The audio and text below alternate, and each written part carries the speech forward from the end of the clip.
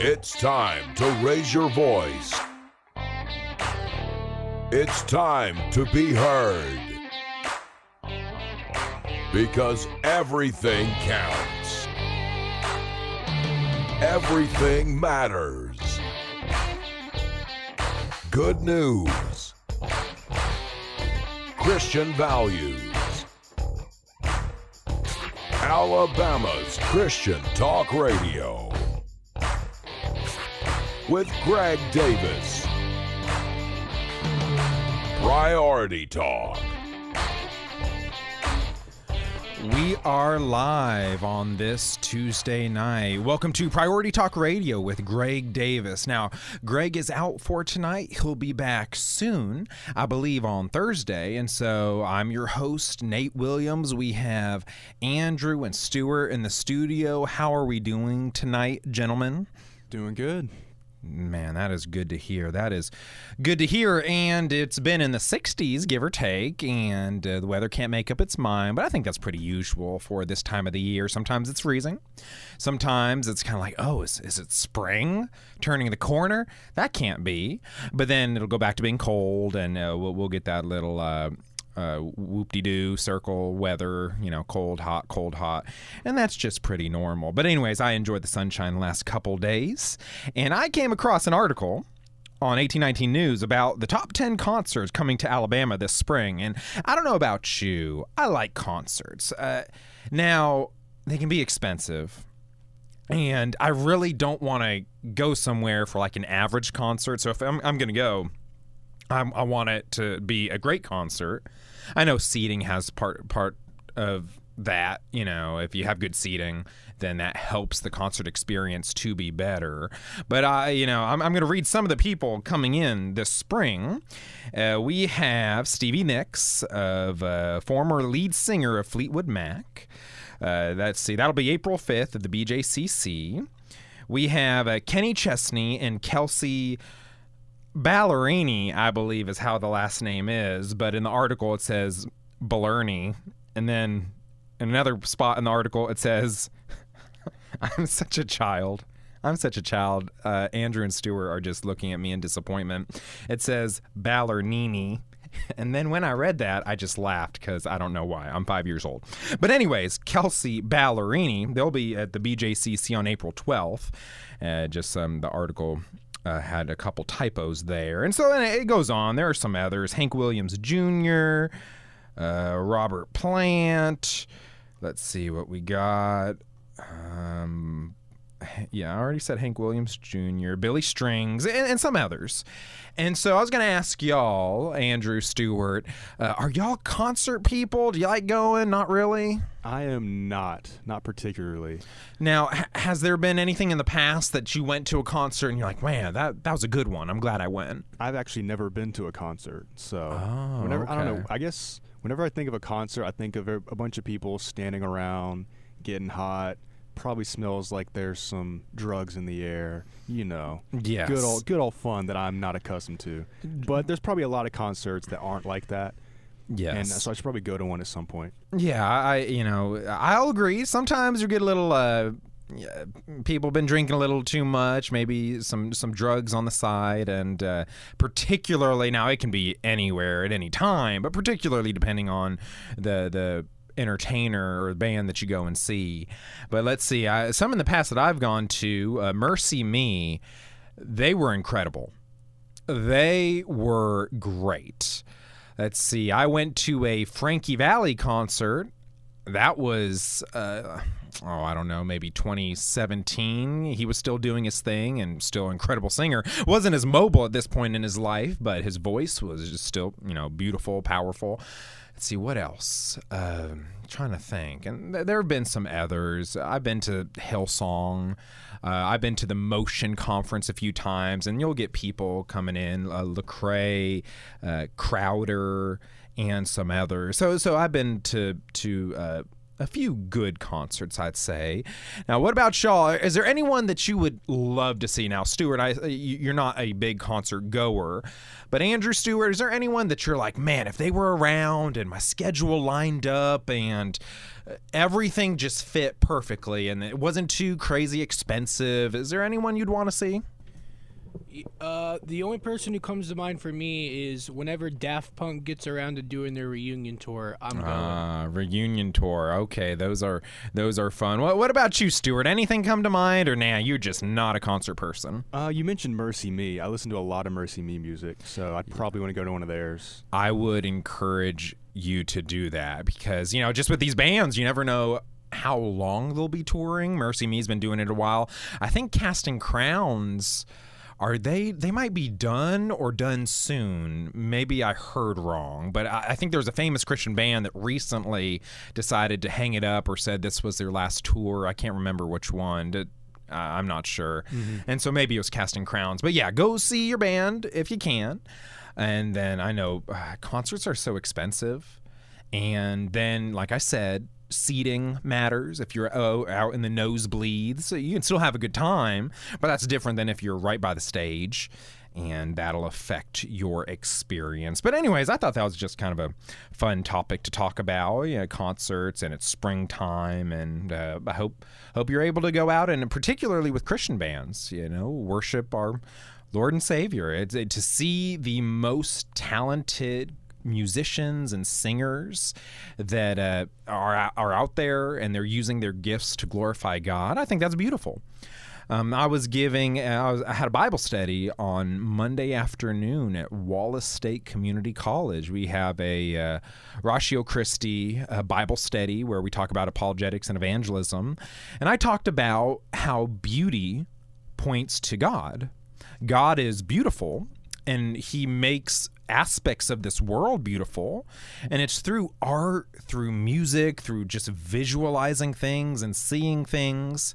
We are drawn closer to God through art because God is beautiful, and he's that which all things are drawn to, and I think that's important. That's why it's good. We want Christian artists, we want Christian musicians and entertainers to produce beautiful art that help us to worship God more clearly.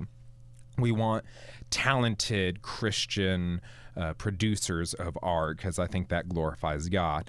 But anyways, friends, moving on from the topic of concerts and music, y'all can call in. I want to hear your thoughts. 205-941-1011. Were there any good concerts, any bands, singers that y'all went to and they just blew you away and you're like, wow, that was a great experience, worth the money? I want to hear your thoughts. I love a good story. 205-941-1011. And then I was seeing another news story. And this one's a little bit sad, but I'll make a point out of it when we talk about it. The Smithsonian Museum kicked out Catholic students for wearing pro-life hats, admits wrongdoing. And so this story is relatively simple.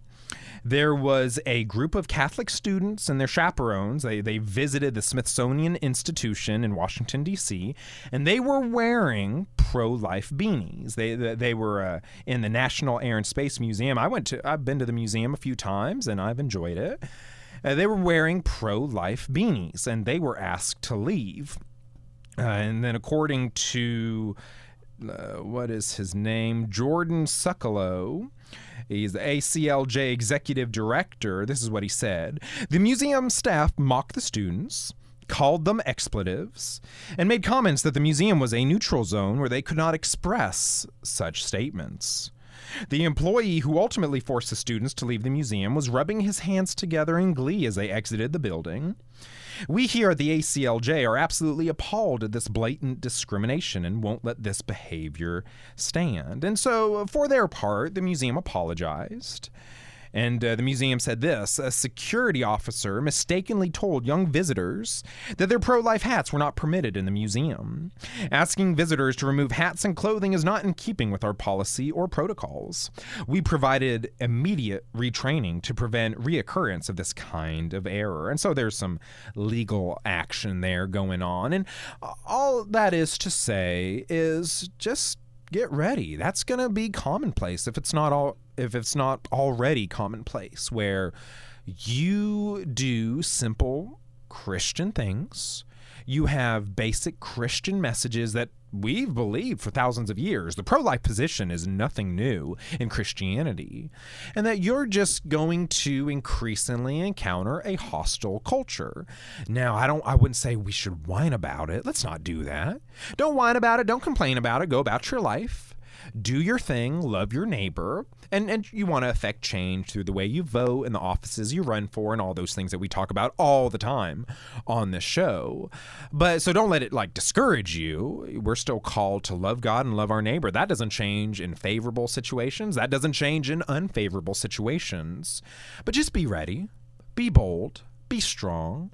Don't be belligerent. Don't be ugly. Don't name call. We want to represent Christ well, but just be ready for it. And I think towards the second half of this show, remember this show is on Mondays through Fridays from 5 p.m. to 7 p.m. On the second half of this show, I'm going to talk a little bit about the Grammys and the satanic performance and my thoughts on that. Maybe I might surprise you when I share those things, but that'll be towards the end of the show. We'll also talk about Madonna as well. But this is going to be a little bit of the new normal. You go to secular institutions, and remember, we were duped. We're partly to blame, I'm not going to lie. But we were duped by the promise of secularism. Oh, it's going to be a neutral meeting place in the public square where everyone's going to be allowed, and it's all going to be hunky-dory, as some people use that phrase. That's probably the first time I've ever said hunky-dory. But it's all going to be good. It's all going to be chill. We're all going to share the public space. That's the promise of secularism, where you just, we won't emphasize one religion over another. It'll be good conversation. No, secularism, as I say, was a Trojan horse to emphasize and implement naturalism, agnosticism, atheism, with the guise that it was neutral. And we bought it hook, line, and sinker, and so we kind of shot ourselves in the foot, and that's our fault, to be honest. But now we have to regain that ground. But it's an uphill battle versus there was a time when Christianity and the church had much more cultural influence, whereas now it doesn't as much. And so you're going to encounter a lot of these situations. Friends, we're going to keep talking about the news when we come back from break. This is WXJC Radio, Priority Talk. We'll be right back. Priority Talk. Greg Davis here, and I want to remind you of Priority Talk's longest-running advertiser, and that's Today's Family Dentistry, your friendly dental practice conveniently located in downtown Cullman. Make your appointment to see Dr. David Kim, Dr. Key Tan, or Dr. Stephanie Young, along with an experienced and certified team of dental technicians, along with a friendly staff, I might add, who serve both children and adults with a wide range of dental services. That includes general and restorative care, along with the cosmetic enhancements to meet all of your family's dental needs. Today's Family Dentistry accepts Medicaid for children under 21, Blue Cross Blue Shield All Kids, and most commercial insurances. Give them a call today and make your appointment. 256-739-3337. That's Today's Family Dentistry located in downtown Cullman. Call today and make your appointment. 256-739-3337. Today's Family Dentistry in downtown Cullman. Hey, it's Jed Gillies from Hillsong United. Thanks for listening to Priority Talk.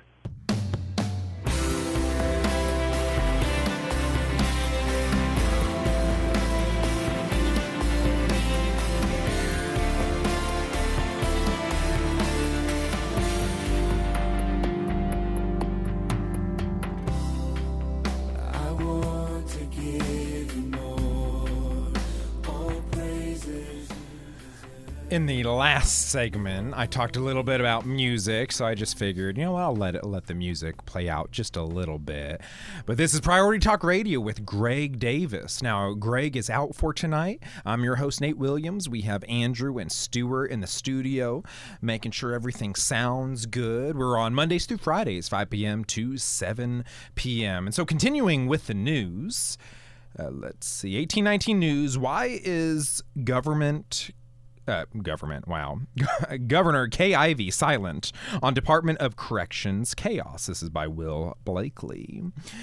Governor Kay Ivey has yet to address the chaos in the Alabama Department of Corrections. Last week, the ADOC released more than 100 violent inmates after a 2021 law took effect, and then the article talks a little bit about that. And then it says, however, trouble isn't anything new for the Alabama prison system. Alabama has some of the deadliest prisons in the country.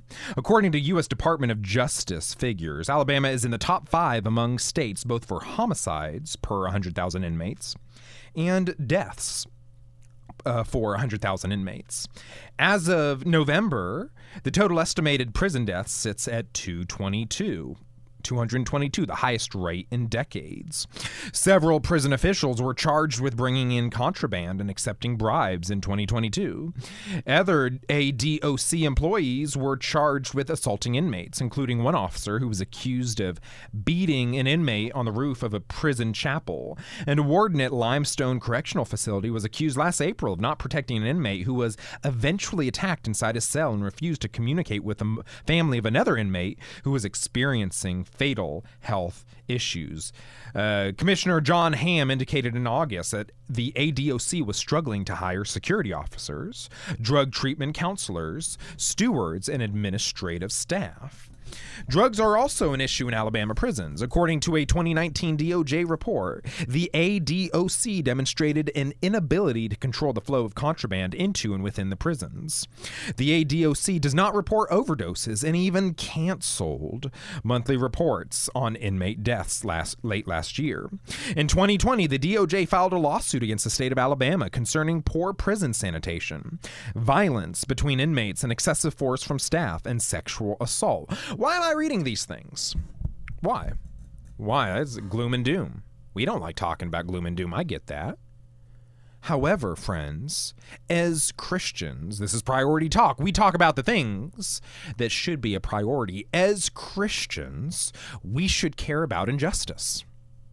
So there's this tendency, and I understand it more on the conservative side, that's like, hey, prisoners, if they're in there, like, in terms of justice, they did something wrong, so if they're not treated the best, sometimes there's a shrug, there's a whatever, you don't want to be in prison, don't do the crime. I understand that to some degree. However, that's very unloving. And the reason why I'm going to be harsh against those who take that kind of position, like, they're prisoners, who cares about them, is because that's been my heart sometimes as well. And that's ugly, that's cold, and that's not showing the love of Christ. Jesus cares deeply about those who are the least of these. And I get it. Prisoners, if they're in there for the right reason versus something, being in there after a false conviction, whatever. If they're in there for the right reason, they did something wrong. Yes, I get that. But how are we going to show the love of Christ if we don't take care of the people in our care? And so as churches, we should be appalled by these things. We should demand that our prisoners are taken care of. Now, notice when I'm saying this, hear me. I'm not saying some bougie, 5-star, all the food has to be from the finest restaurants in America, and all the amenities, the houses, not houses, but the prison buildings need to be 5-star hotels with chocolates and jacuzzis, and I'm not saying that, friends, but the basic needs should be met. People should have food. They should stay in a clean facility. I'm not saying a super nice facility, y'all. Clean, basic facility. They should be, if they're experiencing health issues, they should be reasonably taken care of. Again, I'm not saying you have to have the finest doctors in the prison system, but you should have competent, available doctors. Look, y'all, we will be known for how we treated the least of these. We will be known for how we treated those in hospitals, nursing homes, prisons, the homeless, the outcast, the rejected. We need to love them and love them well. Now, that doesn't mean justify or excuse what they did. No. And again, I'm not saying they deserve like red carpet to be rolled out and all the other things. They need the latest iPhone no. But their basic needs should be met. And so, churches, what are we going to do about this? Does that upset you as much as it should? Because as Christians, I get what we stand for. Evangelicals, we want, good marriages, strong families. We want people to be free from addictions and vices like alcohol and drugs and gambling. And yes, I'm all for those things. But also, Jesus Christ gave you and me a second opportunity when we didn't deserve it. The gospel is why we should treat inmates well, because while we deserved the wrath of God, he showed mercy on us. We are to show mercy and love and grace to those around us, even when they've done things that are wrong. Now, that doesn't mean go the woke and the leftist route of if people commit crimes, just let them go, overlook it, let them out. Like, there should be justice, there should be punishment, and we can have that conversation between rehabilitation versus, just, hey, they need to pay the time and they need to be removed from society and all those kind of prison reform conversations. Like, I'm all for that. We can have those conversations. But bottom line, the gospel means you and I were given a treatment we didn't deserve. So we need to treat those at the bottom of society, and I think prisoners would be at the bottom. And now they put themselves there, to be sure. I'm not justifying that, but they should be treated well because God treated us better than we deserve. What are your thoughts? 205-941-1011. Now, you can also text us, so that's the phone line. You can also text us at 202-249-5592. Text the letters PTR. That'll get you on the text line. And then from there, you can make comments, ask questions. That's 202-249-5592. On the other side of the break coming up, we will be talking about more news. Make sure to check out our podcast, Priority Talk, on Apple, Spotify. We have a lot of interesting guests, particularly recently. We've always had interesting guests, but recently we've had some good ones. This is WXJC Radio, Priority Talk. I'm your host, Nate Williams. Don't go anywhere.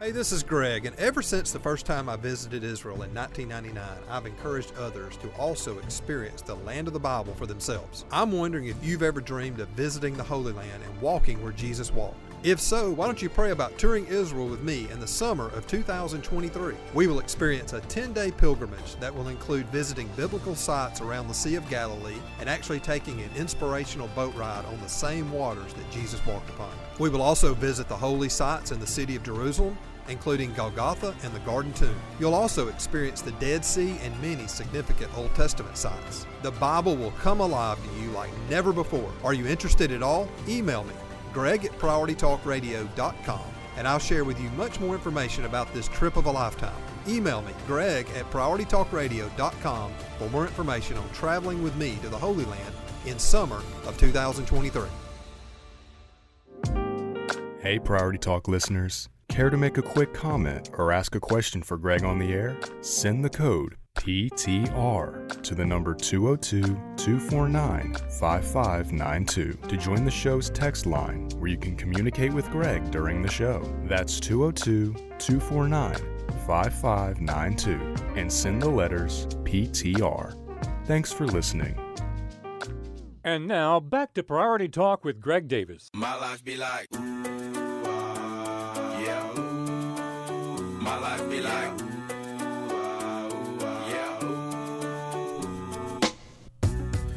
We are live on this Tuesday night. I want to hear your thoughts. 205-941-1011. This is Priority Talk Radio with Greg Davis. Now, Greg is out for tonight. I'm your host, Nate Williams. We have Andrew in the studio. I think Stuart may have dipped for now, but he might be back. But anyways, we will continue on. The Christian Post reports that Memphis police officer praised for talking suicidal teenage father off bridge. Now, I include this story, I talk about it for a reason. because we need to be fair. And I think particularly with the city of Memphis, y'all know what happened recently, just the brutal act between, I think it was 5 police officers, and just what happened there. And that was a recent story highlighting the brutality that sometimes happens with police. And that's terrible. And we want that to obviously not happen because we have hearts of compassion. And then you have a good story that there's a police officer praised for talking a suicidal teenage father off bridge. And if we care about the truth, we're going to be impartial.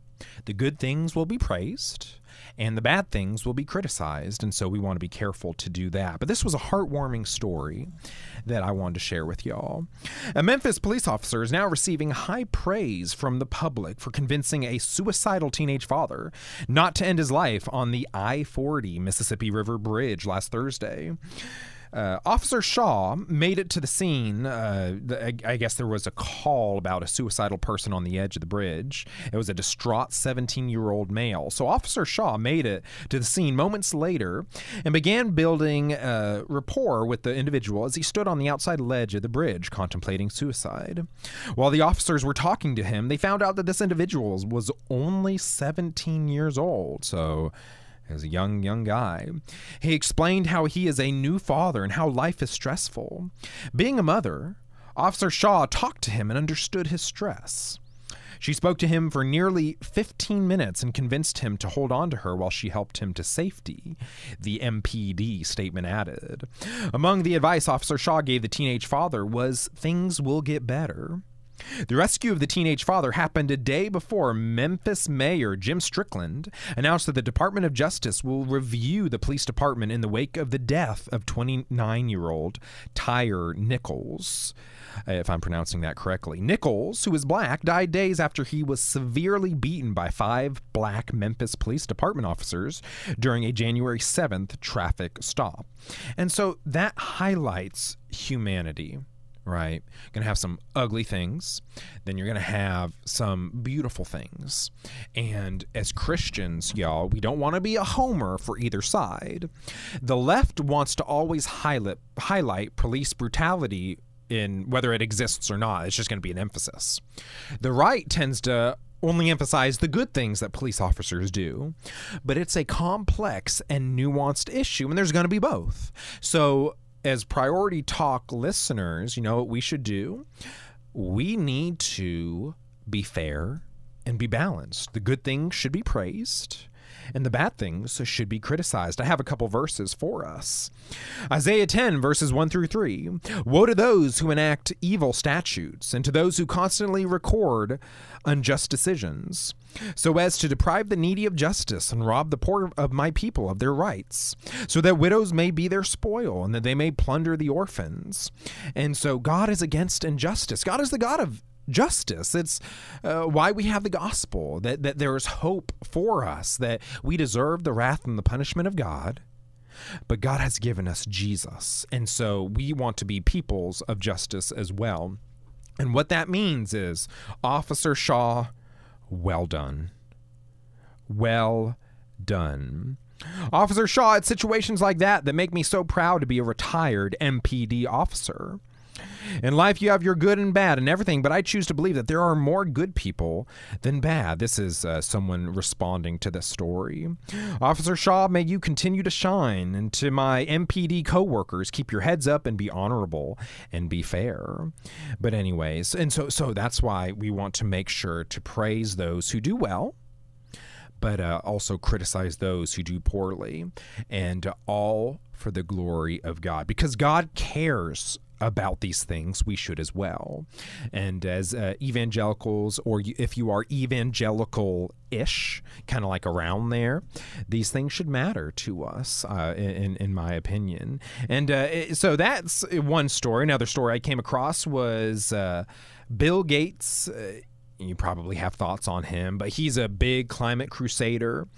And in a recent interview I think he had with the BBC, one of the knocks that you get with these kind of people, the climate change people, those who have kind of turned into a religion with religious apocalyptic imagery. It's like, oh, the world's going to end unless you listen to my policies. Yeah.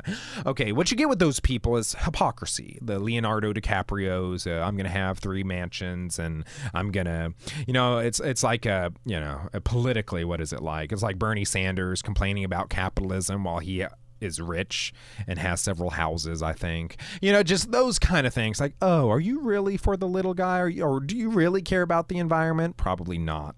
But anyways, Bill Gates, was recently roasted for his use of private jets. And he says, well, yeah, sure, I have a carbon footprint, but I also do a lot of good and I travel for the good of humanity.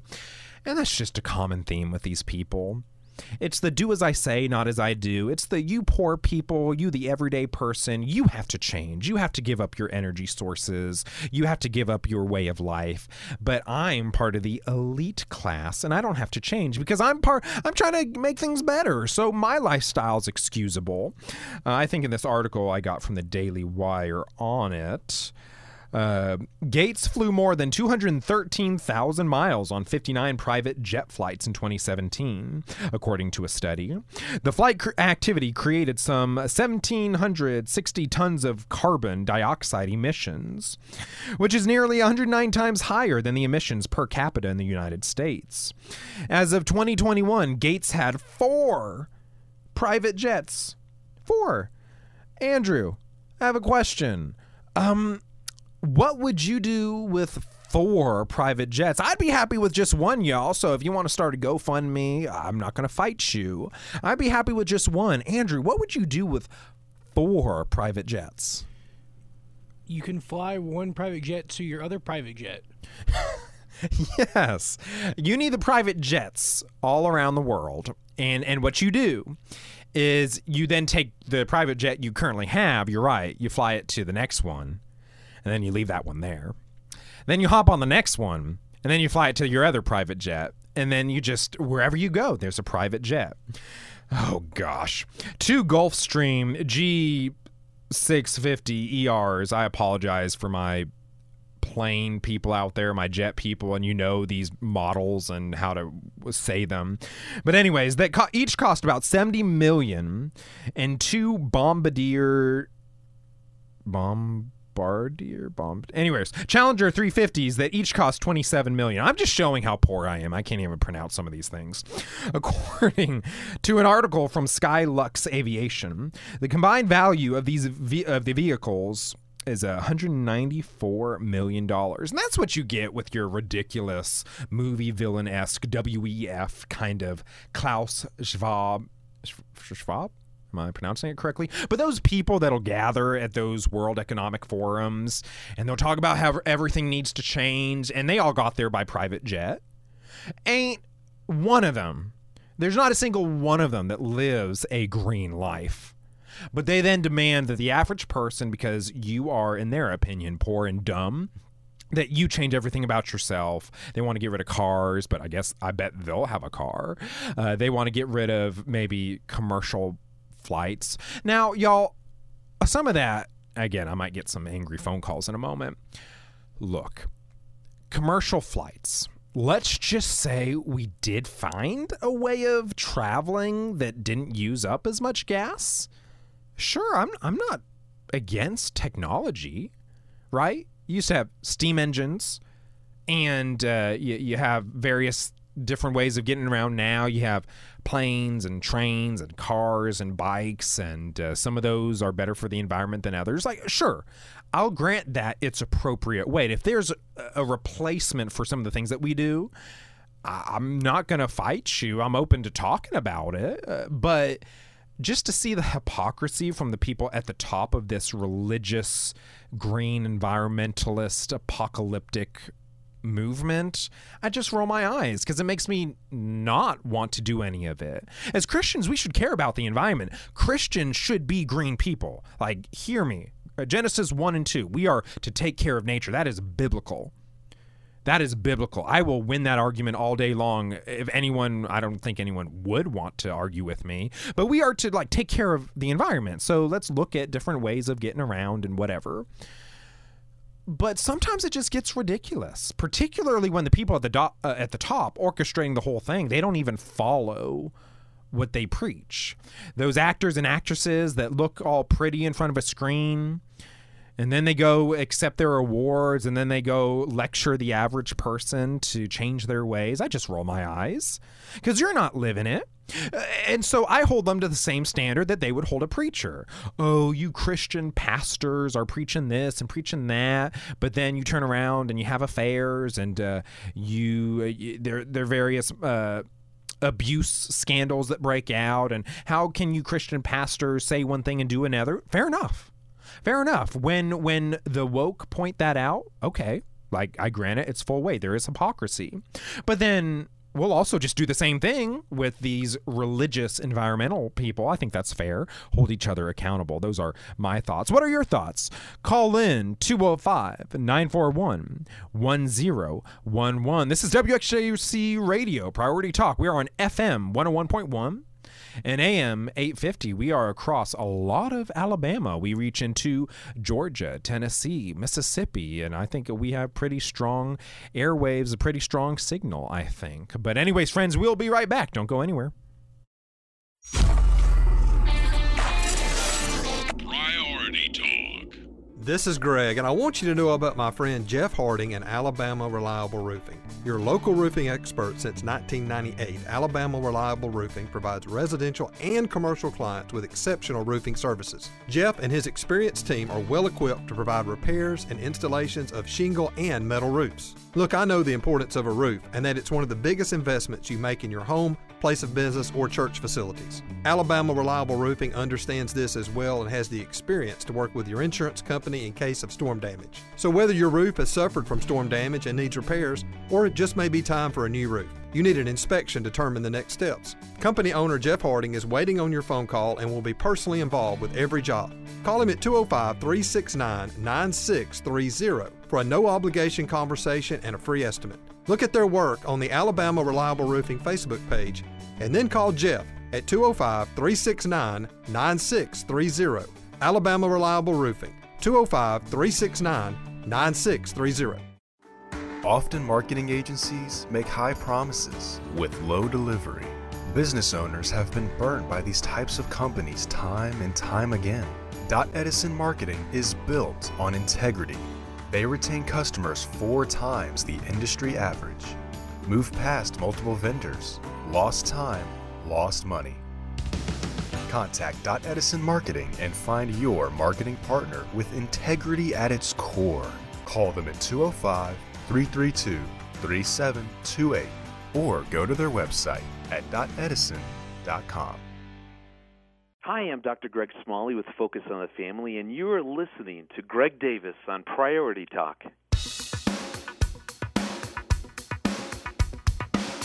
Strength rises, we wait upon the Lord. Wait upon the Lord, we will wait upon the Lord. Strength rises, we wait upon the Lord. Wait upon the Lord, we will wait upon the Lord. You reign forever.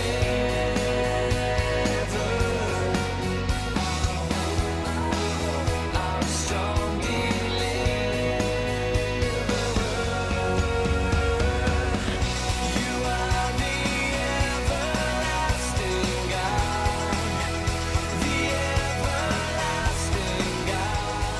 Boy, I love that song, so I let it play out a little bit. This is WXJC Radio, Priority Talk with Greg Davis. Now, Greg is out for tonight. He'll be back soon, so I am on the air. Let's see, what story do I want to cover? I'm Nate Williams. We have Andrew in the studio, and the story I'm going to cover next has to do with Deion Sanders. Now, if you know Deion Primetime Sanders, you'll know he is flashy. Whatever he does, it's going to be just all the way. It's just his personality. But recently, he's coming under fire from the Freedom From Religion Foundation, an atheist advocacy group. They are accusing NFL legend turned coach. I think he's at Colorado. Okay, hold on. Colorado. Andrew, I have a question. Do you say Colorado or Colorado? Colorado. Colorado. Okay, because I say Colorado, and people here make fun of me. Y'all, I get it. I sound a little funny. I know, but Colorado. Okay. Okay. Here's another one. Nevada. Okay, you're consistent. I go, and there's another one I say, I think it's roof. I think I'll say from time to time rough or rough.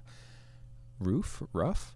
But like, I'll just say it kind of funny and people will look at me. But anyways, I'll just be me. But according to there was an open letter to University of Colorado, let's see, about Sanders, who coaches there, following alleged complaints from Colorado residents over the incorporation of faith in football. Probably like 5 people, but whatever. According to CBN News, the group noted that Sanders has been engaging in religious exercises with players and staff members. It is our understanding that on December 20th, 2022, a staff member led other staff members in a Christian prayer to start an official meeting, the letter reads. More egregiously, on January 16th, 2023, Coach Sanders killed somebody. No, Coach Sanders directed a staff member to lead players and coaches in Christian prayer before a team meeting. According to the transcript, Sanders said, now, y'all, these are some dark things. Be careful. Shield your children. This is what he said. This is what Deion Sanders said. Lord, we thank you for this day, Father, for this opportunity as a group. Father, we thank you for the movement that God has put us in place to be in charge of. We thank you for each player here, each coach, each family. In Jesus' name we pray. Amen. The FFRF concluded the letter by telling the university to take action to protect students and let Sanders know he has been hired as a football coach and not a pastor. Blah, blah, blah. Blah, blah, blah. Anyway, Sanders, my advice that you will probably never hear, particularly because you are on the other side of the country. Keep on doing your thing. Deion Sanders, who is outspoken about his Christian faith, praised God during an introductory press conference on December 4th after being named the university's head coach.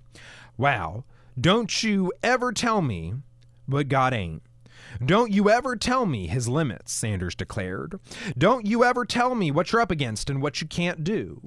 Out of all the persons in the world, God chose me, he added. For that, I thank him. For that, I love him. For that, I magnify him. For that, I glorify him. For that, I praise him. For that, I owe him each and every day. I'm trying to please him.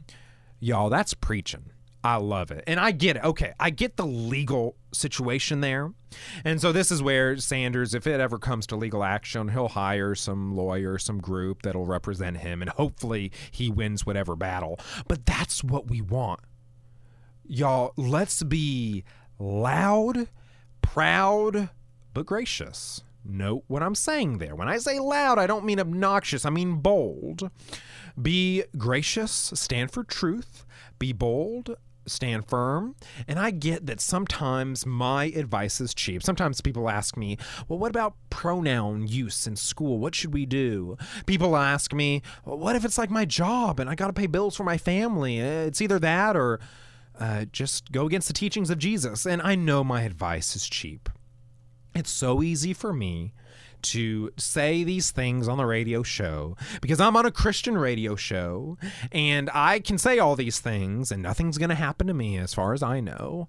I get that it's cheap, but my advice is to stand strong.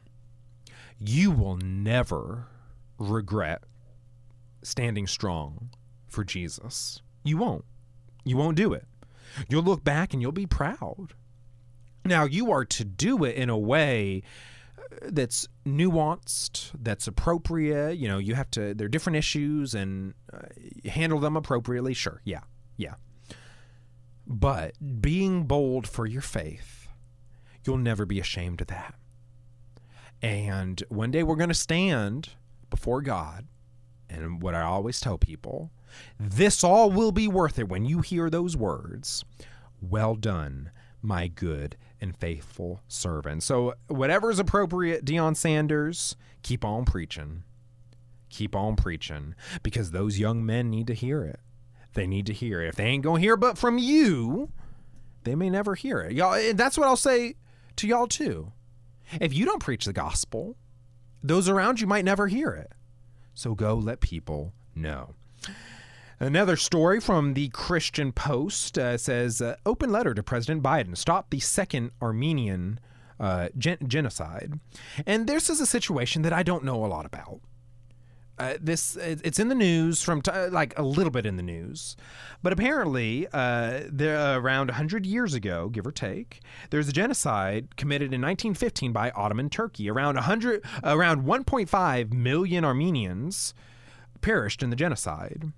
108 years later, there's another one. And the victims are the indigenous Christians of the landlocked Republic of, I'm just going to say what is also known as Artsakh in the South Caucasus. Again, going to mispronounce some of these, and I'm sorry for that. But the perpetrator is the government of Azerbaijan, I think is how you say it, Azerbaijan. And since December 12th, 120,000 Armenians living in Artsakh have been held hostage by the Azeri government within the borders of the ancestral land. And so there's a road leading into the country, and this road has been blocked off by Azerbaijan's orchestration, their administration, and their goal is genocide, to eliminate the Armenian people. And so, again, this is on another part of the country, and I get we're in Alabama, it's the U.S., and you can't be concerned about all things at all places. I know. You and I, as Alabamians, or if you're in Tennessee, Georgia, Mississippi, you and I might not be able to do much, but we can pray. We can pray that God spares these 120,000 people as they're trying to be squeezed. They don't have a lot of resources. There's kind of like this blockade. They're cold, hungry, isolated. The energy's depleted, and it's on purpose. This blockade is on purpose. And so if you have connections in the government, see what you can do. If you can, share this on social media. A lot of people don't know, but there's Armenian Christians are a part of a genocide on another part of the world. And I don't often do these stories because I know there's Christian persecution everywhere. But as I was praying about what to talk about tonight, this story just kind of grabbed me. And I was like, you know what? I'm going to talk about it, y'all. We want to support our Christian brothers and sisters, no matter where they are. Even if we can't do a lot of things physically, right? We're just normal people, and I get that. We can pray, and we can cry out to God to save them. What are your thoughts, friends? 205-941-1011. We've covered a lot of good news stories, a lot of stuff happening, and I think it's important to, with our Christian values, have that Christian biblical worldview, that lens, that as you view the news, it is filtered through the truth of Christ, the gospel, the Bible, Christian values. It's what we need to have. Make sure to check us out online at PriorityTalkRadio.com. Listen to our podcast, Priority Talk. It's on Apple, Spotify, and other places. This is Priority Talk Radio. We're on Mondays through Fridays, 5 p.m. to 7 p.m. Don't go anywhere. We have another hour for you.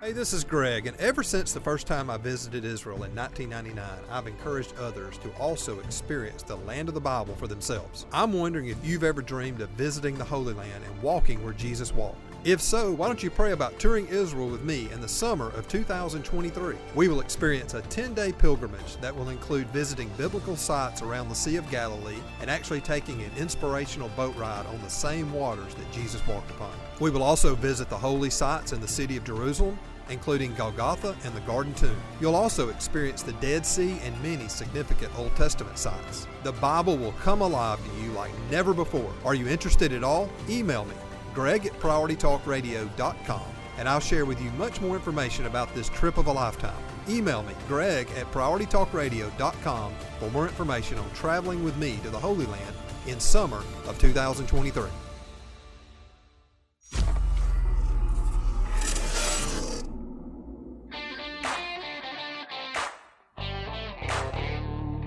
It's time to raise your voice It's time to be heard. Because everything counts. Everything matters. Good news. Christian values. Alabama's Christian Talk Radio. With Greg Davis. Priority Talk. This is the second hour of Priority Talk Radio. Remember, we were on Mondays through Fridays, 5 p.m. to 7 p.m.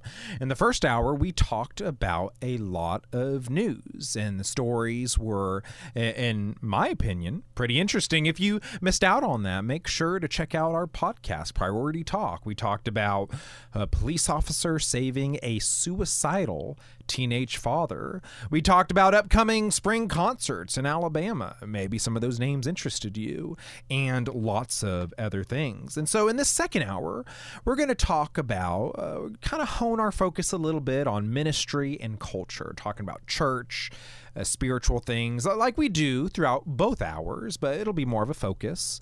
And then we'll also talk about the Grammys a little bit. Maybe you've heard about that. Maybe you did. Maybe you're like most of us. If you listen to the show, you probably don't care a whole lot about it. And so I think I'll talk about that in a little bit. And now we have a story about the IMB celebrating the sending of 46 full-time missionaries to solve world's greatest problem. Now, what I love about the Baptist denomination is that they are very, very missionary oriented. And I love the zeal, the passion for evangelism. And I think that's something that all other denominations, they could learn from the Baptist denomination. The Southern Baptist Convention's International Mission Board, IMB, recently approved sending 46 full-time missionaries. And there has been an increase in giving, apparently, for this purpose. And I just want to celebrate that. Y'all, we want to celebrate our missionaries. We want to celebrate our church planners. And depending on your thoughts on this, I had a missions professor who would disagree with me here.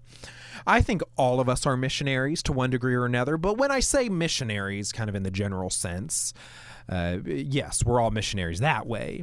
But specifically vocational missionaries, like that is they have left their home, their where they grew up, whatever it might be, but they've left whatever home context they have, and they are being sent to wherever else to spread the gospel.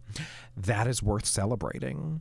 We want to use them not as an example of holiness, like, oh my goodness, missionaries are just so much better than everyone else. But we want to lift them up as examples of faithfulness, to encourage you and me to be evangelistic where we are. We want to support our missionaries. We want to, let people know of the good work they do. Y'all, we have lots of Christian missionaries everywhere. In fact, in this country, it's a little sad, but also there's a lot of joy. I'm happy for it.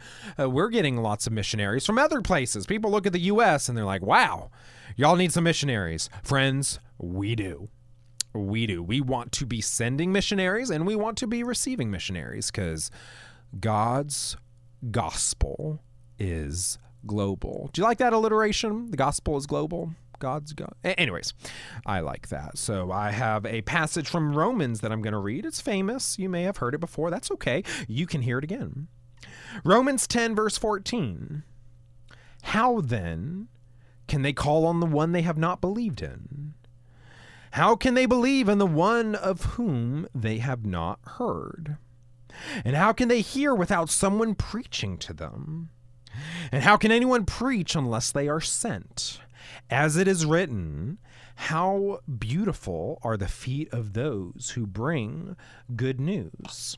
I love that. How beautiful are the feet of those who bring good news. That goes back to Isaiah a little bit, I think, 52. And so I think that's a great passage for missions. Y'all, how are people going to hear the gospel if we don't talk about it. Sometimes as Christians, we have this osmosis view of evangelism almost, and I get it. Part of it's true. It does happen. That I guess just if we're kind of Christian-ish, Christian living-ish, and we hang around non-believers, that eventually by osmosis, by, I don't know, maybe it's like COVID and it'll just spread through surfaces in the air or whatever, like some disease. People will get the gospel just by us being around them to some degree. The transmission rates will vary. And yes, that does happen, sure. But what's a lot better than that is to verbally tell people about the gospel. What I always say is ask people to pray for them. Like, hey, can I pray for you?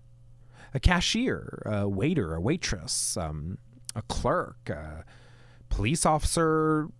No, I'm just listing off occupations. Y'all, do you have any evangelism stories? What have you done with evangelism that you found to be successful? What tactics, strategies, what words do you say? My entryway oftentimes is prayer. Can I pray for you? What do you do? Because a lot of times churches, we don't really train people in evangelism. And that's a shame. We kind of just like, hey, here's the gospel-ish, go do something with it. And so I think churches, we could do better with explicit training. And there are different ways of going about that. Like I said, I ask a question, can I pray for you? You'll have different, I'll hear stories and methods from various Christian campus ministries. They'll use things like pictures or surveys. I can imagine a survey being good. Asking people like, hey, can I ask you a few questions about religion? And then at the end of that, just talk about the gospel if you can. There are just different ways of going about it. 205-941-1011. When you have shared the gospel, what have you found to be effective? And I found that people are generally open. They're curious. Studies show that people are curious. And I think that curiosity will only increase as the culture gets darker. When the culture gets darker, people are going to want alternatives, being like, okay, drugs, alcohol, gambling, vices, addictions, suicide, anxiety, depression. Well, that's not the most attractive of things. Is there an alternative? Is there hope, joy, peace, patience, kindness, goodness, etc.? Like, I want those things. And then if they see Christians living a certain way, they're like, oh, well, that's attractive. I kind of want to be that way. What do y'all have that I don't have? And like I said, we want to live Christian lives. And for some of us, we stop there. Okay, I'll work hard at work. That's great. I'll be kind. Wonderful. And then you hope by kind of doing those things that people will just ask you a question like, hey, what must I do to be saved? That has happened with God. All things are possible. However, friends, let us be bold and learn how to verbally share our faith. And it's a little intimidating. I get it. It's a little scary for sure. But I think it's worth it. And ultimately, are we scared of people? Well, what's the worst people are going to do to us? Like, you talk to your neighbor. What's the worst that's going to happen? Your neighbor's going to maybe look at you funny, maybe not talk to you as much. Yeah, that's sad. But in my mind, totally worth it. It's not like Christians in other countries where you share the gospel, you might go to jail. And so I want to hear your thoughts. 205-941-1011. If you share the gospel, what have you found to be effective? We want you to share those methods, those tips, so that the rest of us can be encouraged and motivated and inspired. Y'all, ultimately, like I said, it comes down to your love of Jesus. In my mind, with evangelism, if you love Jesus, you can't help but share him with others, because he has made such a powerful impact in your life. This is WXJC Radio, Priority Talk. Nate Williams here talking. It's been a wonderful night. We have about 45 more minutes of the show left. It's a 2-hour show. Don't go anywhere. Priority Talk. Greg Davis here, and I want to remind you of Priority Talk's longest-running advertiser, and that's Today's Family Dentistry, your friendly dental practice conveniently located in downtown Coleman. Make your appointment to see Dr. David Kim, Dr. Key Tan, or Dr. Stephanie Young, along with an experienced and certified team of dental technicians, along with a friendly staff, I might add, who serve both children and adults with a wide range of dental services. That includes general and restorative care, along with the cosmetic enhancements to meet all of your family's dental needs. Today's Family Dentistry accepts Medicaid for children under 21, Blue Cross Blue Shield All Kids, and most commercial insurances. Give them a call today and make your appointment. 256-739-3337. That's Today's Family Dentistry located in downtown Coleman. Call today and make your appointment. 256-739-3337. Today's Family Dentistry in downtown Coleman. Hi, I'm Pastor Greg Mott, and I'm the author of I Am Changes Who I Am, and you are listening to Greg Davis on Priority Talk.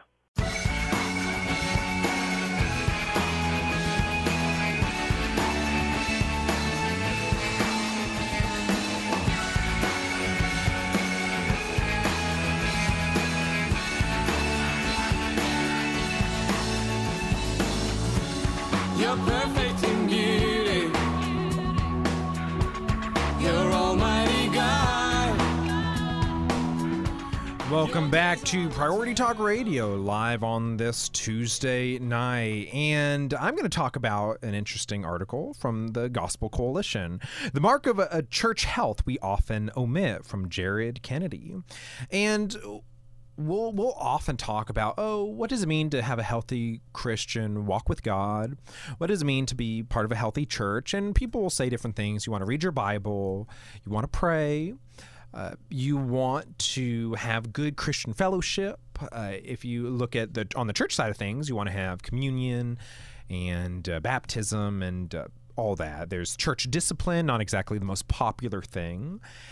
Different aspects of what does it mean to have a healthy church. And in this article, they talk about something that's often overlooked, but I thought it was really interesting. And then going here, if you ask Martin Luther, he outlined 7 marks of the church. Like, all right, what does it mean to be the church? The first 6 are what you would expect. Possession of God's word, baptism, communion, church discipline, qualified leadership, and then worship characterized by prayer and thanksgiving. So those 6 things are pretty common. But Luther's 7th mark, however, may surprise you. He says that Christian lives must be shaped by the cross. The holy Christian people are externally recognized by the possession of the sacred cross. They must endure every misfortune and persecution, all kinds of trials and evil from the devil, the world, and the flesh in order to become like their head, Christ. And the reason why this grabbed me as I read it is because Western culture, we are running away from suffering.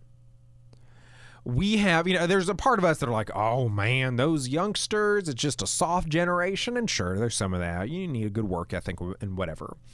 But we want to escape suffering at all costs. Any discomfort, anything, it's kind of like poison in the water. And so we want to avoid suffering and go to great lengths to avoid the fact that, did you know that when you get older, you age? Did you know that you'll have wrinkles? Did you know that your back might hurt? Did you know that life is full of suffering and pain? And one thing that technology and being a part of a first world nation, at least I think we are, that might change, but being a part of those things and various healthcare options and hospitals and pain relief options we have is we can greatly avoid suffering for the most part in our life. And we think that, okay, this is what you must always do. But Martin Luther says that the ability to suffer like Christ is a healthy mark of the church. We can't run from suffering. We have to be able to suffer well. You have to be able to suffer well for Christ. That's part of what it means to be a Christian. Now, that doesn't mean glorify suffering, like, oh, hey, I'm suffering for suffering's sake, and I'm going to make my life difficult because, look at me, I'm so holy. I don't mean that. But when suffering comes, people are watching you to see how you handle it. And it is very important that we are able to point people to Christ. If you look at Canada, I've talked about the MAID program before, Medical Assistance in Dying. And now in Canada, hey, if you're going through a tough time, or if there's a terminal illness, or if you're suffering mental illnesses, it's going to get more and more to the point where you can just kill yourself. You can just, oh, life's tough. Well, here's a way out. Here's a pill. And that's heartbreaking because, again, it reinforces that notion that to be living a good life means that you will never suffer. And we seek to drown out our pain in alcohol. We want get-rich-quick schemes like gambling. We want to get high to avoid the realities of life.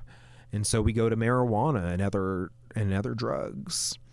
And I think that's so important that the church teaches the world how to suffer and why to suffer.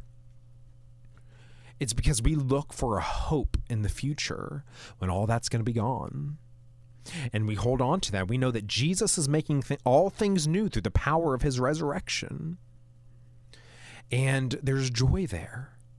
That suffering has a purpose. It's not meaningless. Because think about it. If you're an atheist and you're suffering, that's like a double whammy. There's no point to any of it. And you're in physical or mental pain. Like, wow, okay, there's no reason to be alive. On top of that, you're in a lot of pain. It's like adding insult to injury. It's like pouring salt on a wound. You're already wounded, and now you got some salt in there, and it really hurts. And so if you're an atheist, yeah, a way out kind of makes sense. It's like, what's the point of all this? But we share the hope of Christ, and we know that not only is there a point to the suffering, there's also an expiration date. We know there's a time when suffering will end. Let's see. What is this? Luther has more words. For as soon as God's word takes root and grows in you, the devil will harry you and will make a real doctor of you, and by his assaults will teach you to seek and love God's word. I myself am deeply indebted to my papists, that through the devil's raging they have beaten, oppressed, and distressed me so much. That is to say, they have made a fairly good theologian of me, which I would not have been otherwise. So Martin Luther suffered a lot. Now again, I don't want to glorify Martin Luther. He was a human, and I hate how anti-Semitic he was towards the end of his life, so I don't want to make him out to be this perfect hero. You never want to do that. But what he said was the suffering that he endured, and it was quite a bit, that it made a fairly good theologian of him, which he would not have been otherwise. What has suffering done for you? I know for me, I've lived quite a good life, but I've gone through some tough times. I'm not going to act like it's been the worst times, and I had the worst childhood, and I had the worst adulthood, and woe is me. But I've been through some tough times and some dark times, and I want to tell you that I don't think that I would be able to preach and teach the way that I do, and to counsel, to guide, to mentor the young adults that I do without those times. And it's to the point where I'm thankful that I suffered in any degree. Again, I'm not going to make myself out to be Paul, who was, oh goodness, he was shipwrecked, beaten, flogged, stoned, oh man, imprisoned, shackled, mocked, all that. I have lived no Paul life, to be sure. But goodness, I wouldn't be the person I was today without some level of suffering. And so I want to bring that to your attention. A healthy church does not just have the Word of God. That's important. Does not just practice communion and baptism. Does not just worship with prayer and thanksgiving. Oh, that's good. A healthy church will suffer well and point people to the cross, will point people back to Jesus. And it's something that we don't often think about in the Western world, because what is our suffering now in America? Yes, churches were closed. Like, that's legitimate stuff. Churches were closed. They were forced shut. In Canada, it was worse. And now people will mock you. You might, if you wear pro-life beanies, I talked about that at the beginning of the show. If you wear pro-life beanies in Washington, D.C. to a certain Smithsonian museum, they might kick you out. And so that's some level of persecution, to be sure. I don't want to minimize that or mock that. However, it's not like the worst thing in the world. But how do we suffer? Fathers out there, you work hard to support your families. I appreciate you. Do you suffer well? Mothers, you work hard out there. You take care of your children. It's a high and holy calling. Do you suffer well? Young adults out there trying to find your way in this world. You're conflicted. There are lots of different values being thrown at you. Do you suffer well? Students, do you stand strong for what you believe? All these things matter. On the other side of the break, we will be talking about the Grammys and this certain satanic celebration that happened. We'll talk a little bit about Madonna, and we'll talk how Ecclesiastes has to do with Madonna. And you're like, what? What does that mean? Well, you'll find out on the other side of this break coming up. Y'all make sure to check out our online website, PriorityTalkRadio.com. Check out us, follow us on social media at Priority Talk. This is WXJC Radio. We'll be right back.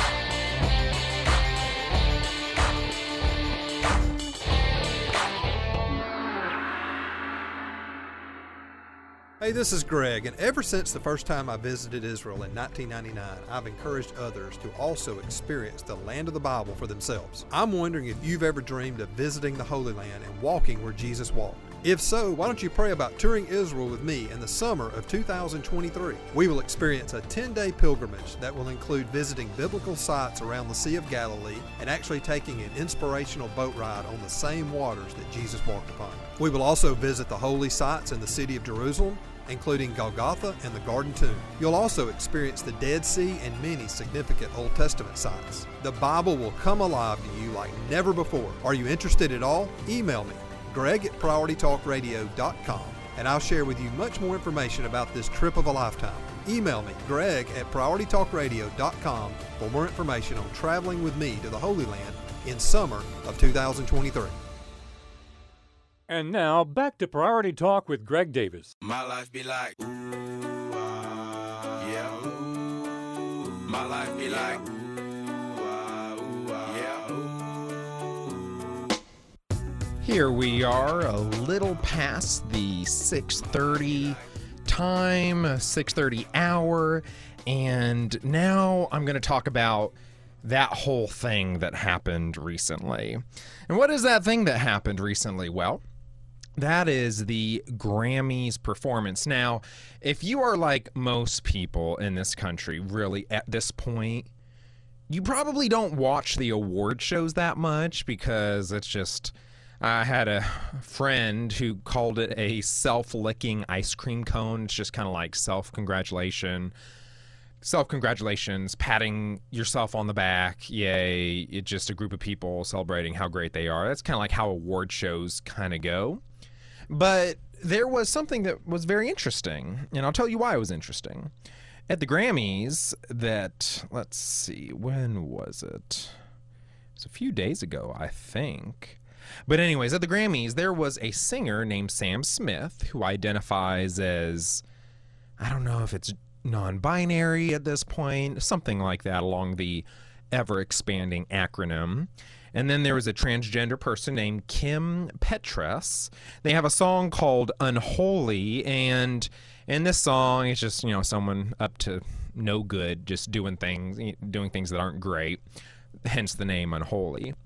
And these two are at the Grammys. They put on this performance where they're dancing a certain way with, I guess, strippers and very, there was a hell theme, Satan, demons, red, and, people are like, oh my goodness, wow, that's so terrible. Oh no, worshiping Satan. And to that, I don't the design of the whole thing is to offend, it's to shock, right? It's the whole Madonna virgin routine kind of deal, to be profane, to be sacrilegious, to be worshiping of Satan. And at this point, I shrug. Not because those things are bad things, right? We don't want to worship Satan. Like, okay. But at this point, do you expect anything less? Our secular culture glorifies the mass slaughter of babies. Our secular culture glorifies any sort of sexual relationship outside of marriage. And what Satanism symbolizes, now to be clear, like, we don't want people to be Satanists, whether directly or indirectly. By directly, I mean someone who knows they are worshiping Satan. They exist, but that's kind of few and far between. Or indirectly, someone that just glorifies Satan by the way that they live their life, whether they acknowledge that or not. But that's just where our culture is. When I saw some of the video clips, I didn't watch the whole thing. I didn't watch the Grammys. It doesn't offend me anymore. Like, this is to be expected. And it's really telling how people view Satan. Sometimes people think of Satan as, hedonistic, a life of pleasure. So you worship Satan, you're just trying to be a glutton for pleasure, whether drugs, alcohol, self-destructive tendencies. And yeah, there's a component of that in Satanism. Sure. But the reason why people like Satan, our secular culture, our performers, our entertainers, actors, actresses, musicians, the reason why they love Satan is what Satan stands for. Yes, there's the pleasure side of it. Do what you want, sleep with who you want to, live your life however you want. Yeah, okay, there's that rebellious, all that shtick, rock and roll, kind of don't tell me what to do, I'm my own person. Yeah, there's that. But what Satan did was Satan said no to God. You go back to the Garden of Eden, go back to Satan getting kicked out of heaven. Satan looked at God's design for the world and God's design for him, and Lucifer said no to God, gave God the middle finger, and it's that. Along with all the other stuff like pleasure, sure, drugs, alcohol, sex, as much as you want, whenever you want, whatever. All that stuff's there, yes, but ultimately it was to look at the intentions of God, God himself, his plan, his will, and to say, I don't want any of that. I reject you. I am my own person. And that's where I think that's the appeal of Satanism. Like I said, the people who directly worship Satan are few and far between. They do exist, and I'm not going to downplay that. But also, in general, it's just that Satan character, that figure, is celebrated because that's kind of like the way our culture views people. Like, just do your own thing. Say no to institutions. Say no to authority. Say no, and you can live your life how you want to. But for all the Christians that get bent out of shape, and I get it, right? Children are going to be watching the Grammys. Why? I don't know. But through various social media accounts, children will see clips, and your TikTok, Instagram, Snapchat influencers will spread some of these messages. So I get like why Christians sometimes would get offended, but at this point, y'all, performances like this, again, Sam Smith and Kim Petras perform an unholy performance, mocking Christianity, mocking, God by celebrating and worshiping Satan. At this point, why does that surprise you? Why does that surprise you? Satanism, either again directly or indirectly, is now just secular culture that has infiltrated the West, really. And we kind of have I don't want to say battle lines, because then people think of fighting. It is a spiritual battle, not a physical battle. You don't go fight physical people. Don't do that, please. but it's a spiritual battle for sure. The lines are drawn because the enemy has made himself clear. An enemy that has made himself clear is easier to fight than someone that hangs around in the shadows. So when Satanism was kind of on the fringes, it's like, oh, that's not here in this country. That's not mainstream. Well, that allowed Satan to kind of operate along the edges and through other ways. But now he's out in the open, so we can just talk about it and openly confront it. And so when people get all upset over these Grammys performances and when celebrities do certain things, also recognize that they like to shock. So, of course, they're poking conservatives and they're poking Christians like, oh, hey, I'm worshiping Satan. So there's going to be a component of that. But also, yes, you are. It's out in the open, so let's talk about it. And I think that there's a downside to that, which is Satanism is accepted, and that's sad, obviously. But the upside is that it's not hiding anymore. It's there. It's open. And so that means our response can be very open and blunt as well. And let's see, after the show, this is Kim Petra, told reporters backstage the performance was inspired by not being able to choose religion. So again, this is a transgender person. I think a lot of people, honestly, have kind of labeled what I stand for and what Sam stands for as religiously not cool. And I personally grew up wondering about religion and wanting to be a part of it, but slowly realizing it didn't want me to be a part of it, she said. Friends, I would tell Kim this. That's not true. Religion does want you. I can't speak for all religions, but Christianity, I do want you to be a Christian. I want you to be in the church. I want you growing and being closer to God. But one of the first things you have to do, Jesus says in the Gospels, is to repent and turn to the kingdom of God. Repent, for the kingdom of God is at hand. And that repentance part is the part you stumble over. It's not religion that you stumble over, right? Because Satanism can be its own form of religion. Your problem is that God says that there is sin inside of us and we have to change. You don't want to change. You want to do your own thing and live life as you please. And then you're like, oh man, religion doesn't want me.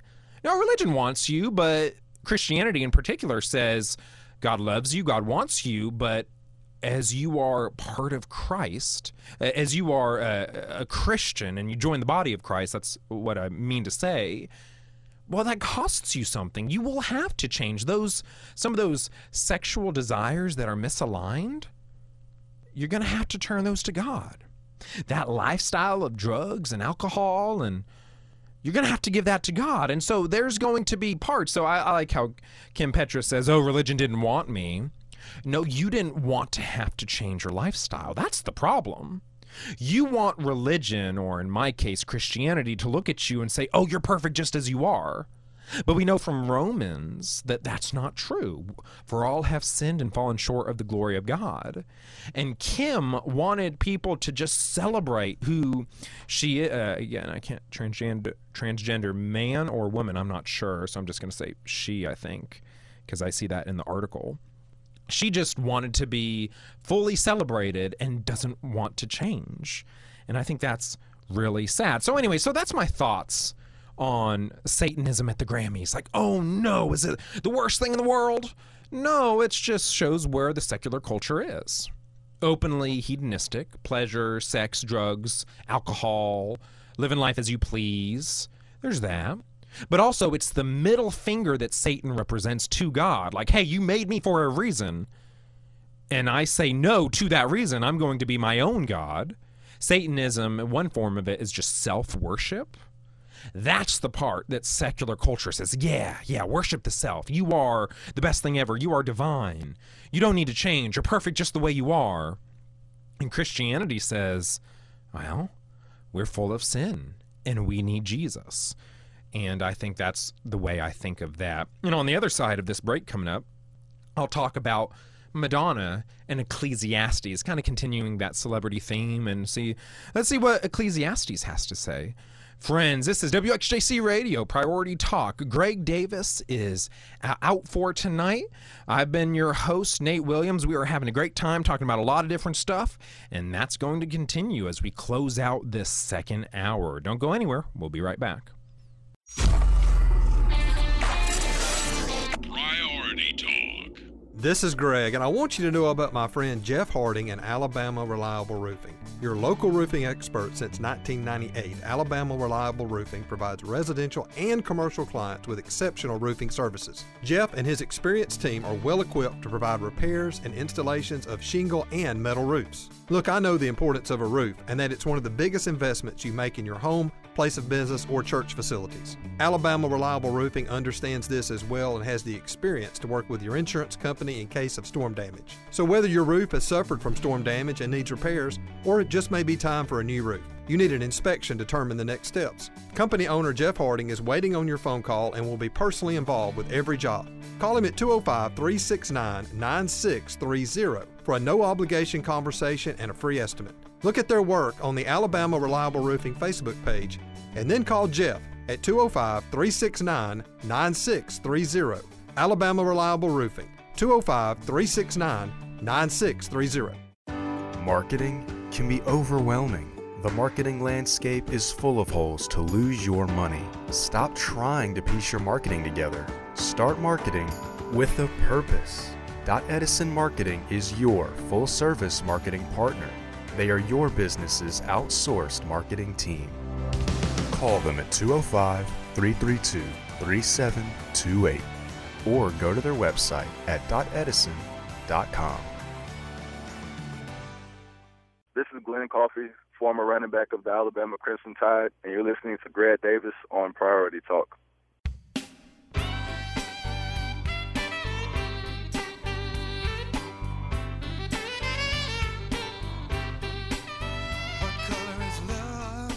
Welcome back to WXJC Radio Priority Talk with Greg Davis. Now, Greg is out for tonight. I'm your host, Nate Williams, and we have Andrew in the studio, and we've talked about a lot of good things these last couple hours as we close out this second hour. If you missed anything, you don't have to miss it. You know why you don't have to miss it? We have a podcast, Priority Talk. It's on Apple and Spotify. You can also follow us online at Priority Talk, Facebook, Instagram, Twitter, and all that jazz. And so as we close out the second hour, heading towards 7 o'clock, my final topic will be Madonna and Ecclesiastes. Now, here's the thing that people don't realize when it comes to Madonna. If you are of the world and you subscribe to the whole sexual revolution, that whole, I can live life as I please, I can do what I want, don't tell me what to do, don't put any shackles on me, and religion's so controlling, and yeah. Okay, fine. That's what you believe, that's what you believe. It is a free country, sure. Knock yourself out.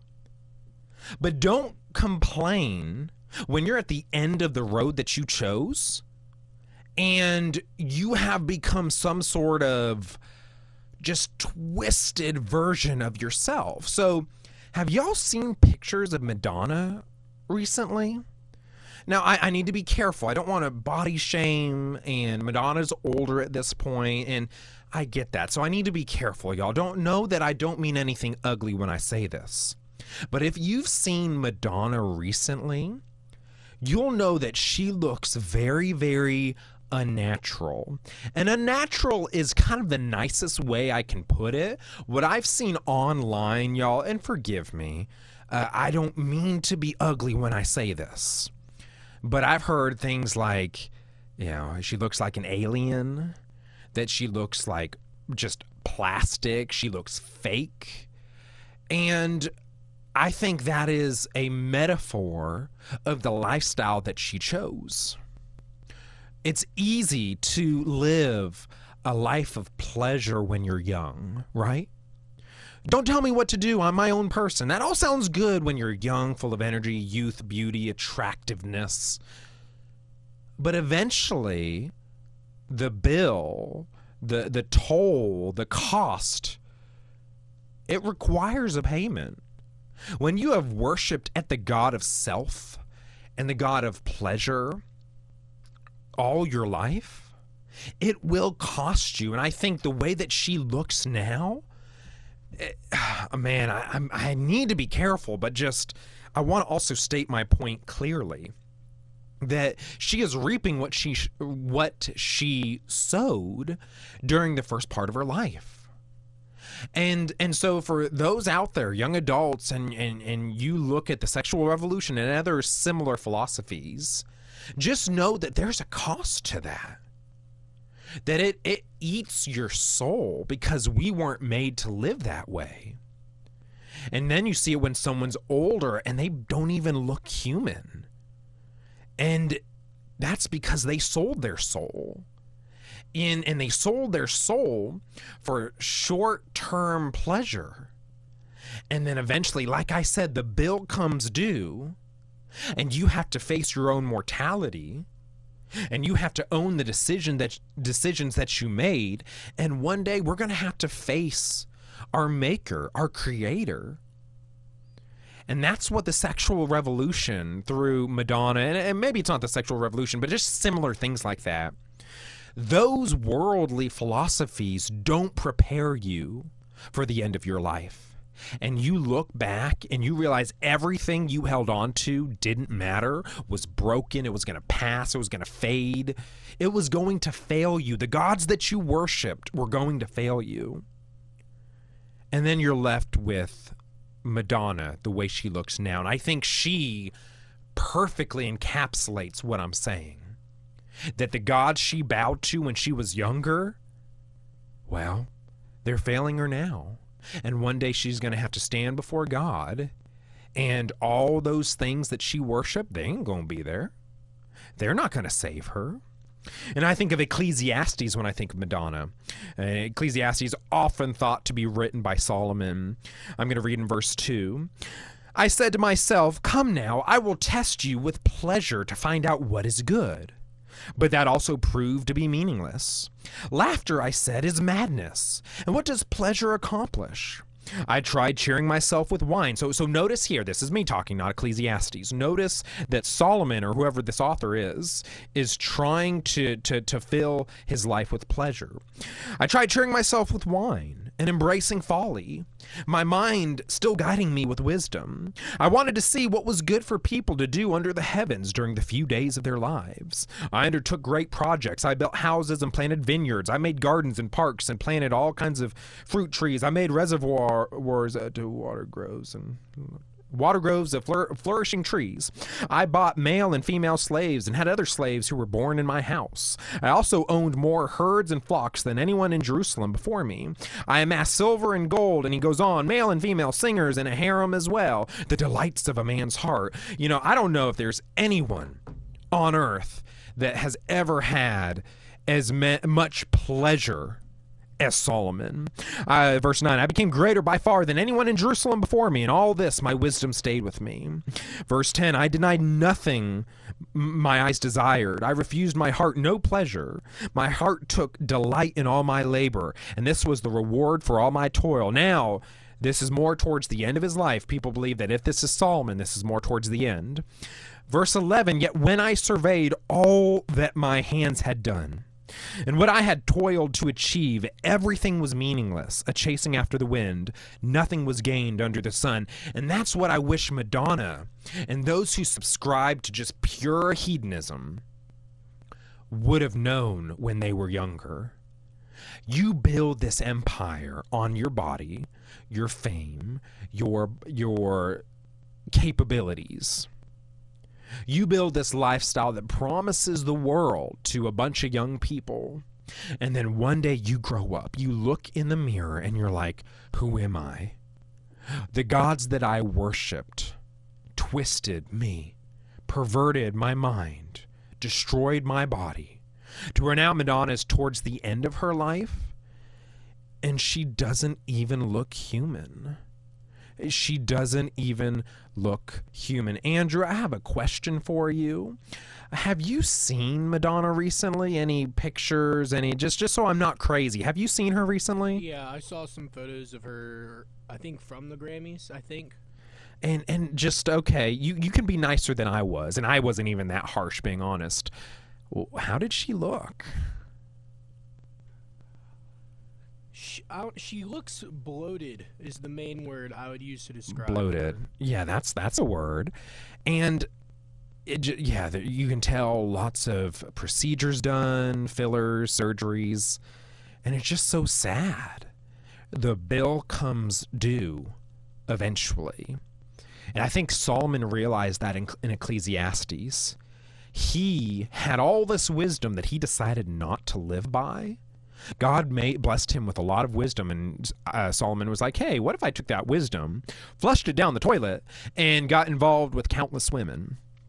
And towards the end, this is at the end of Ecclesiastes, he says, well, y'all, we're on earth to obey God, follow his commandments. And that was it. He denied himself no pleasure. He had all the servants, he had all the projects, houses and mansions and castles and whatever they had at those times, silver and gold. And I wish Solomon could have had that conversation with Madonna to say that the worldview you are espousing to this next generation, when Madonna was younger, it's all garbage. And that's what I wish. I wish everyone at the Grammys, with the Sam Smith unholy performance, the satanic dancing, whatever that was, the Madonna, and just the way she looks now, I wish everyone would read Ecclesiastes and say that that's what happens when you worship the God of self. When you elevate yourself above what God intended for us and try to elevate yourself above God himself, it doesn't work. You end up miserable, alone, broken bodies, broken souls, suicidal, addicted, anxious, depressed, all of those things. Friends, there is a better way, and that way is under the cross. But in order to be under the cross, you have to repent. And that's what a Satanist will never do. Again, either directly worshiping Satan or just kind of functionally living as a Satanist, just doing whatever the heck you want, either directly or indirectly. When you repent, you say, those desires that I have for myself, my own pleasure, my own life, to be my own God, I'm going to let that go. I'm going to leave it at the cross. I'm going to leave my sin there because Jesus paid it all. All to him I owe. Sin had left a crimson stain. He washed it white as snow. One of my favorite songs. And the gospel will free you from that madness, that self-destructive madness. Friends, this is WXJC Radio, Priority Talk. Make sure to check us out online, PriorityTalkRadio.com. And we also, you can also text in.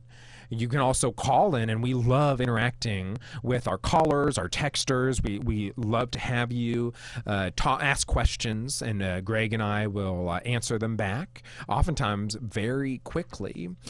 Friends, we're on Mondays through Fridays, 5 p.m. to 7 p.m. It has been a joy to be with you on this Tuesday night. Y'all be safe out there. If you're driving home, if you're listening to this on the podcast, just, make sure you look both ways before you cross the street, and make sure you're always praying. Let's worship God with our lives, our souls, and get involved in church and all that good stuff. Y'all have a good night, and we will talk with you tomorrow. Y'all be good. But these places and these faces are getting old. I said these places and these